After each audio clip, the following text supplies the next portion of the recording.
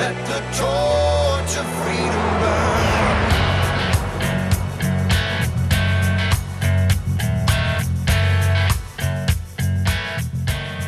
This is the intersection of faith and the culture. It's Wallbuilders Live, where we talk about the hottest topics of the day. Faith, culture, elections, all of those things from a biblical, historical, and constitutional perspective. My name is Rick Green. I'm a former Texas legislator and America's Constitution coach, and I have the honor of being here with David Barton. He's America's premier historian, our founder at Wallbuilders, a great mentor, and someone that's really educated the American people on the truth about our history, where we came from, and what the secret sauce is that produces a great nation. Tim Barton is with us, national speaker and pastor and president of Wallbuilders, someone that has just some powerful presentations right now that are so needed in our culture. The research that these guys have done in their library that has, frankly, that's the largest private collection of Founding Fathers documents that anybody has. It's an incredible working collection where they, don't just have stuff you go in there and look at. They actually study it and then put it out there for us so that we can get good answers to what we need to do to restore our nation. So it really is an honor and a privilege to be able to be here with these guys and work with them on a daily basis here on Wallbuilders Live. Speaking of daily, if you'd like to grab some of our programs in the past few days or weeks that you might have missed, you can do that at our website, wallbuilderslive.com. And that's also the place to make a contribution. It takes money to make a radio program work. We are a listener-supported radio program. So to all of you across the nation that support us and help us amplify this voice of truth out there, thank you. We appreciate you. If you've never done that before and you'd be willing to help us out, please go to wallbuilderslive.com, click on the donate button, and make that one-time or monthly contribution. We greatly appreciate that. We are going to dive into a presentation given just a couple of days ago by David Barton, and this is just timely. I mean, we need this message. Where everybody's kind of looking for answers right now and asking questions about what do we do and how do we bring our nation back to a revival place where we could restore these founding principles and restore our constitutional republic and restore biblical values. So let's jump in. Here's David Barton. God's Word, the Bible, contains timeless principles. They apply for all people, all geographic locations, all times, all generations, all ages. It doesn't matter. They apply to everything. Now, in America, where we are now, we have a lot of drama that's gone on in recent years and a lot more drama that will happen because we're just humans. That's the way it is. And despite the drama that we have, that's been there for all generations to some degree. That's why Jesus told his disciples, let not your heart be troubled. Don't let it be afraid. We don't get caught up with what the circumstances around us may be. Now, having said that, let's take some Bible principles and apply them perhaps to where we are today, where America is today. In doing that and looking at some Bible principles, let me start with an animal that's mentioned often in the Bible, a lion. There's a lot we can learn from the lion. The lion is one of the creatures that's repeatedly talked about, lessons from the lion. And so as you look at the lion and look at the lessons that we can learn from the lion, one of the things we know about the lion and where his rank is in his culture is he is called the king of beasts. He is kind of like the top of the food chain. He is the big thing in the jungle or in the wild. And as you look at those animals, those lions, when a lion roars, everything else runs. It's like everything's scared of the lion. The lion's kind of like scared of nothing. So consider that and how that works. Because when you look at a lion, they live on the savanna in Africa. And as you look at that savanna, interesting thing, when a male lion roars, and you can hear that across the savanna, we're told that roar goes out to 5 miles. Now, if you're a parent, maybe you've yelled at your kids before. Maybe you've yelled at a neighbor. Guaranteed they didn't hear you 5 miles away. So the lion lives on the savanna, and as such, they have to live and eat off the savanna. And one of the hunting plans they use is fairly interesting. And what will happen is that male lion, that big, fearsome creature, will get at one end of the savanna, and at the other end, all the female lions will group together at the other end. Now, when they're in place and they're far apart and maybe miles apart on the different ends of the savanna, that male lion will roar, and he will open up and just let it rip, and he scares everything, and they all start running away from it. Hearing that roar, they don't want to be caught, they run away, and the problem is they run right into the waiting teeth of the females. You see, as it turns out, in the lion culture, the male lion, while he's big and fearsome, he is the worst hunter. He's the slowest. Now, he's powerful, he's dangerous, but it's the females that are the real killers in the group. They're the ones that can do the real damage. They don't make the noise, but they do the damage. And so when he makes the noise and everybody runs away from the noise, you run right into the mouth of the waiting lioness and you become the food. So what you learn is that if you want a safe place with a lion, a big roaring lion, what you have to do is you have to run to the roar. You run right at it because he's the slowest of the animals. Everything that's counterintuitive. We got to run away from it. No, you run to it. And so there was a lesson in nature about running to the roar. And that's significant because the Bible tells us that our enemy, Satan, is like a roaring lion. We're told that in 1 Peter. So when that lion roars, our first instinct should not be fear. Our first instinct should not be flight. We need to think about it and say, now wait a minute, he's as a roaring lion. Is this something where I need to be offensive-minded? I need to turn and go in the other direction. He wants me to flee. That's part of his plan. I shouldn't be doing that. And so what we want to do is say, all right, we need to learn this concept of running to the roar. Now, let me give you another biblical example that makes the same point a different way. Let's take, for example, the lion again, running to the roar. Why is that a good idea? Well, among other things, remember that the Bible also tells us in Proverbs 28 that the righteous are bold as a lion. We need to start thinking like the lion. We need to be offensive-minded ourselves. See, the problem we have oftentimes is the Bible uses a lot of analogy for we, God's people. And one of the analogies it uses is Jesus is shepherd and we are the sheep. And that's not bad because that's a good analogy, but the problem is if you think like a sheep, you'll start acting like a sheep. We're told in Proverbs 23:7 that as a man thinks in his heart, so is he. So if we're thinking like sheep, we're not going to be offensive-minded. Sheep are the prey. They're not the ones that have the strength. They're the ones that get devoured. And so you want to think like a lion, and that means be offensive-minded because that's what the Bible says we are, and that's why we should not be the ones running away. I mean, that's just not who God made us to be. So that's one concept. Let me take you to a different Bible verse that makes the same point. Let's go, for example, to what the Bible tells us about a place called heaven and a place called hell. Now, we know the Bible says much about both of those places, how to get to both of those places, but let's just focus on the concept of hell for a minute. We know that's a very real place because the Bible tells us it's a very real place. If I can, for example, take you into this passage in Revelation 21, it talks about this real place. It says it's a lake that burns with fire and sulfur. This is the second death. It's a place that we're told about in the Bible. Who is it that goes to this place? Who is it that goes literally into hell? Well, the Bible tells us the answer to that in the first part of that verse. It tells us that the faithless and the detestable and the murderers and the sexually immoral and the sorcerers and the idolaters and all liars, really bad folks doing really bad stuff. This is who ends up in hell, except you may notice that there's a blank there. Now, what is missing in that blank spot? It's interesting that the list of all these bad, abominable things, all these really murderers and liars, the list starts with two interesting words. Starts with the cowards and the fearful. All right, friends, sorry to interrupt David's presentation, but we've got to take a quick break. Stay with us. You're listening to Wall Builders Live.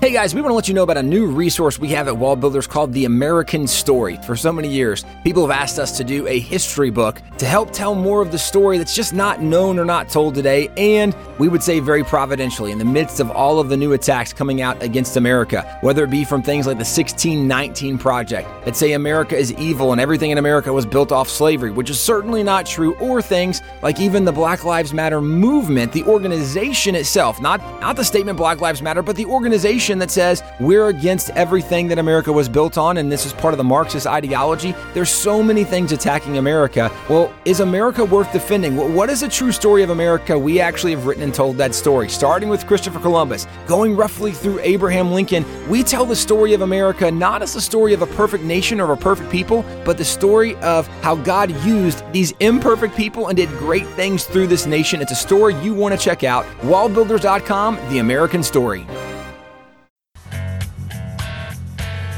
We're back on Wall Builders Live. We are in the middle of a presentation from David Barton called Running to the Roar, and we wanted to share it with you, our Wall Builders Live listeners. Let's jump right back in. Nearly everything on this list is for what they did do. They killed someone or they were liars. It's interesting that when you get to cowards and the fearful, that's something they didn't do. They didn't have backbone. They didn't stand up. They weren't offensive-minded. So it's interesting that the list starts off with people who didn't do anything. They were fearful. They didn't get involved. They didn't challenge what was going on. So that's a Bible verse, and that, again, you get the mentality of running to the roar. Don't be cowardly. Don't be fearful. So there's other things we can point to as well, and this all deals with getting a different mindset. And another Bible verse that gives us that example of how to think. If you look in the Bible, the book of Job is very interesting. It starts out, Job got a good relationship with God. He's a very honorable man, has a lot of integrity, good family. God's really blessed him.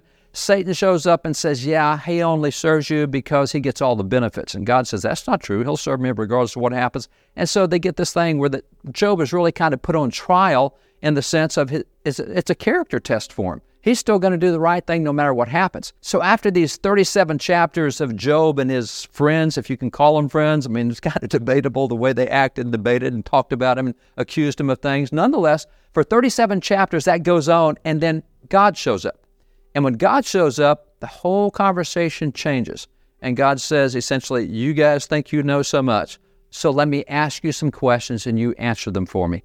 And he goes into a series of lessons from nature. He says, did you make this animal this way or this animal this way, or have you never seen the way this animal responds? And one of the animals that God talks about is the horse. And specifically in talking about the horse, this is the way God describes the horse. Did you make the horse this way? Because I did. And look at the way God made the horse. He said, do you give the horse its strength or clothe its neck with a flowing mane?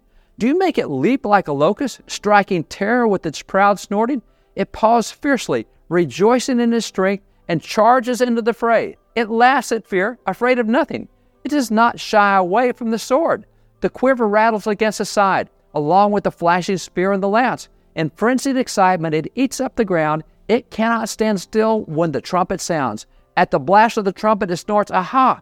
It catches the scent of battle from afar, the shout of commanders, and the battle cry. Now, what we're talking about here is a battle horse, that God makes these battle horses, and we've seen them throughout history. You go back to the Egyptians, the Assyrians, and the early Jews. I mean, the war horse, that was a big deal. That was a powerful instrument to have on your side in battle. But it goes across history. You have the Romans and the Greeks and the Babylonians and their use of war horses. You have that also with the Celts. You come all the way into American history.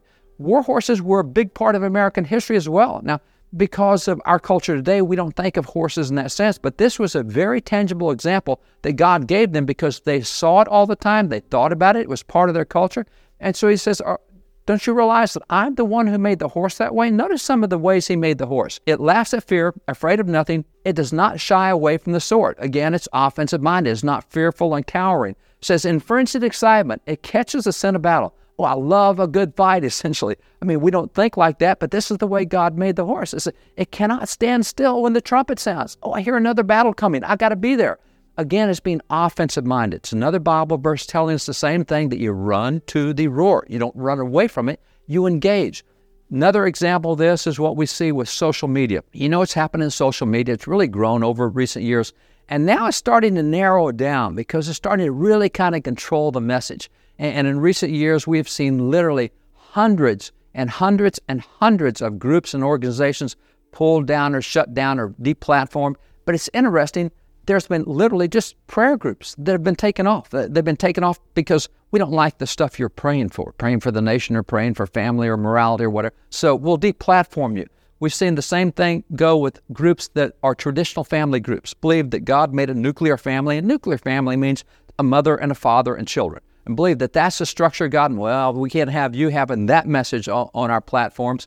We see the same thing with pro-life groups. Some 70 different pro-life groups have been deplatformed simply because they believe that life begins at least at conception, and they want to protect that life from the moment of conception, and because you have that view, you can't use our platforms anymore.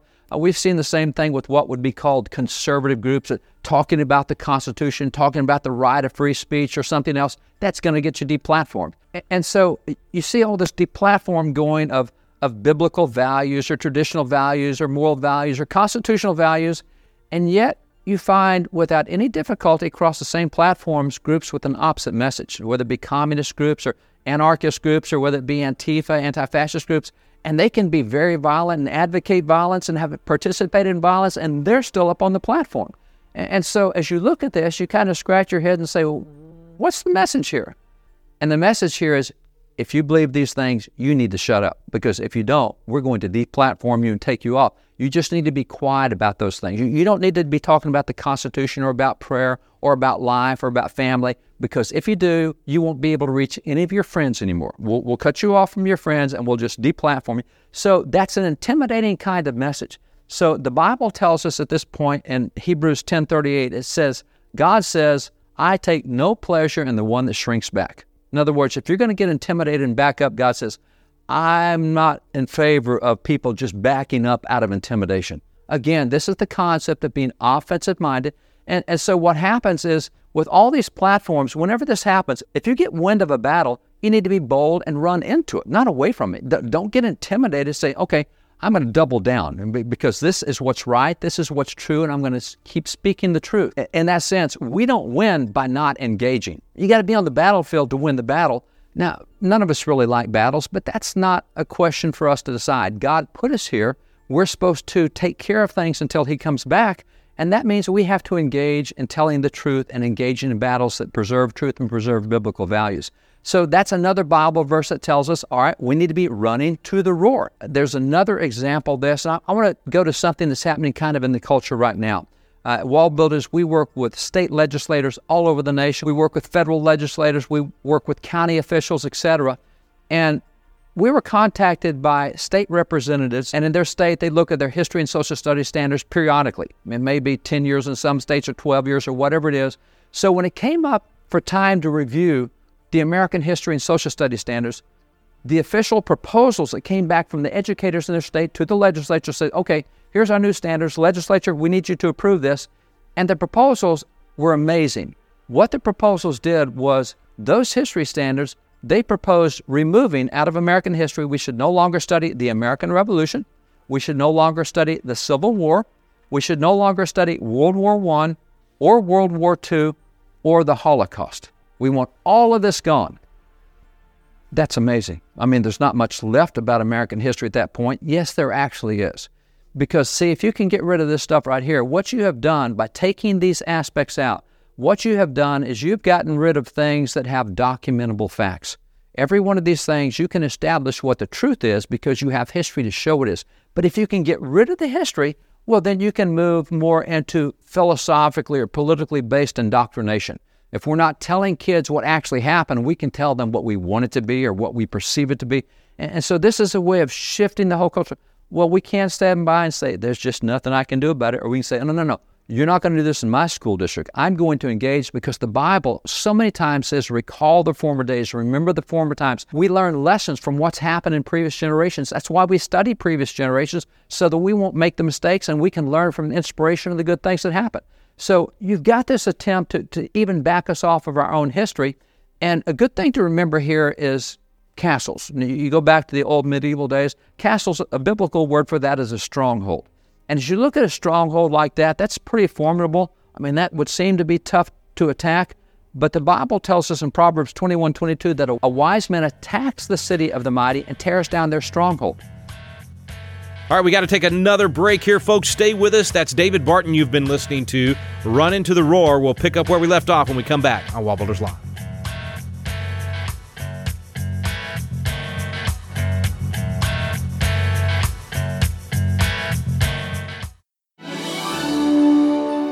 Hey, this is Tim Barton with Wall Builders. And as you've had the opportunity to listen to Wall Builders Live, you've probably heard the wealth of information about our nation, about our spiritual heritage, about the religious liberties, about all the things that makes America exceptional. And you might be thinking, as incredible as this information is, I wish there was a way that I could get one of the Wall Builders guys to come to my area and share with my group, whether it be a church, whether it be a Christian school or public school or some political event or activity. If you're interested in having a Wall Builder speaker come to your area, you can get on our website at www.wallbuilders.com, and there's a tab for scheduling. And if you'll click on that tab, you'll notice there's a list of information from speakers' bios to events that are already going on, and there's a section where you can request an event to bring this information about who we are, where we came from, our religious liberties and freedoms.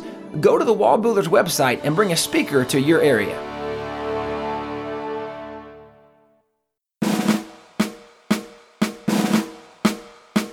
This is Tim Barton from Wall Builders with another moment from American history. After the final victory at Yorktown, the Continental Army awaited the outcome of peace negotiations with Great Britain. Pastor Israel Evans, a chaplain in the Army, proposed to George Washington that they build a structure where church services could be held during the months of waiting.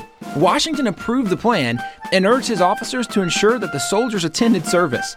Pastor Evans further knew if we were to secure the liberties they had fought for, sound education would be crucial.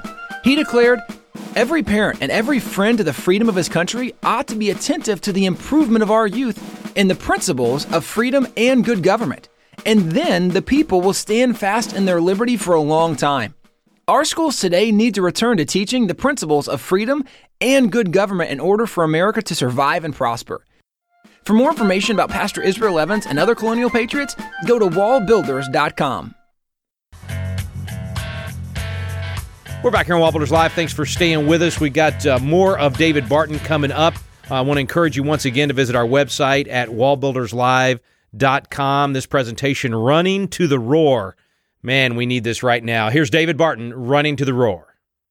According to the Bible, if you're a wise person, you attack strongholds. You go after those things and say, that's just too big. We talk ourselves into being intimidated, and we get fearful and cowardly when we need to be saying, is that a stronghold? Great. I love attacking strongholds. That's what we see in the Bible with Caleb and Joshua. The reason they weren't wiped out was the older generation and the children of Israel in the wilderness is because they had a different viewpoint that said God can defeat this enemy. And so when they finally get to the promised land, they're the only two old guys that get to go in. A whole new generation's come along. Caleb says, give me the mountains because that's where the giants are. I want to go where the giants are. And that mentality of attacking the stronghold is what you see so many times repeated throughout the scriptures. So attacking the stronghold is the right thing to do. Storming the castle is another way of saying that. But it's all being offensive-minded.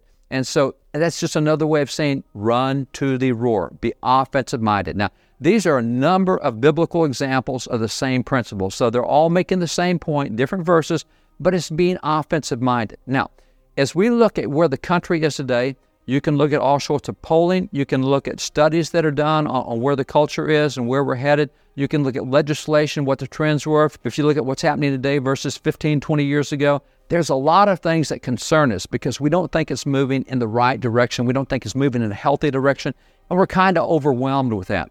So what happens as a result is we see the condition of the country and say, boy, we really need a revival. And I will say that we're taking this seriously because we're really praying for revival. I mean, I have literally been in stadiums with 80 to 100,000 people who spent the whole day in a stadium praying and fasting. People are praying for revivals. There was a particular year documented that over 50,000 groups met at civic locations on a specific day praying for revival across the nation. So people are praying for revival, and that's a really good thing to pray for. It's something that a nation needs. It's something that America needs. But here's the question I've got. We're praying for that, but so all this prayer that we have going, how do we know when our prayers have been heard and answered? Now, living in the country in Texas as we do, we went through a recent drought. It was a really bad drought, lasted about 7 years. It was really tough on our lakes and agriculture and so much industry. And so we were praying for rain. We were praying and fasting for rain here in the state. And you know what? We saw the answer to that prayer. We saw the storms come and the rain clouds and dump the rain and the lakes got full again and our stock tanks got full. And so we saw the answer to those prayers. When you're praying for revival, what do you look for? Because we knew when the rain came, great, our prayers have been answered. How do you know when your prayers have been answered with a revival? This is a little more difficult, but we have a lot of places we can go to get the answer for this. One is the Bible. There are a lot of revivals that happen in the Bible. And so we can study the example of revivals, what happens in a revival, how do you know when one comes, how long does one last, what happens to the culture during the revival. And so you have biblical revivals in both the Old and the New Testament. For example, just in the Old Testament alone, you have the revivals that occurred under Asa, Jehoshaphat, and Josiah. So we can study those passages and see about revivals. But as Americans, we also have the benefit of having had a number of revivals in our own history. We got the First Great Awakening, the Second Great Awakening, and Third Great Awakening, and some scholars say, well, the third and the second are the same thing. We've got the turn of the century revivals. However you break it up, we've had a lot of revivals in American history. So there's a lot of history we can study to see what a revival looks like and what it does. And so when you take all that we have from Bible and from American history, it turns out that there's 6 common factors that go with a revival. You find it in the Bible, you find it in history. So if we're praying for revival, let's look at the 6 things that probably will happen with a revival to help us recognize when revival actually occurs. So to do that, look at those 6 things. Need to first kind of give a mindset on this. We need to approach this with the right perspective. And living in America as we do, we have difficulty with perspective in 2 areas because of the culture in which we now live. Let me explain it this way.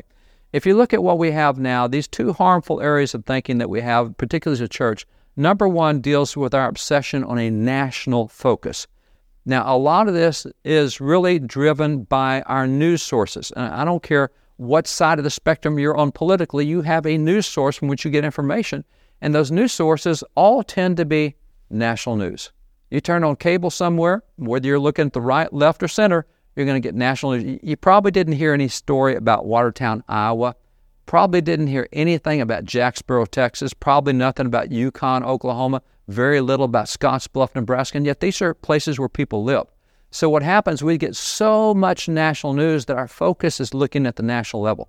So we look at things that happen, for example, in Washington, D.C. at the federal level. We look at what's going on at the Capitol, the laws that are being passed, or the decisions of the Supreme Court, or we look at the president, what the president's doing, and it's very easy to get paralyzed because nearly none of us can do anything to make that different. I know lots of members of Congress. I know hundreds of state legislators. And as well as I know them, as good a relationship as we have, I can't call Congress and say, that's a silly law, pass a different one. That's not going to happen. All right, friends, we are out of time for today. We will catch you tomorrow right here on Wall Builders Live, and we will pick up right where we left off with David Barton's presentation, Running to the Roar. Get more information at our website, wallbuilderslive.com. As always, we thank you for listening to Wall Builders Live. We stand undivided.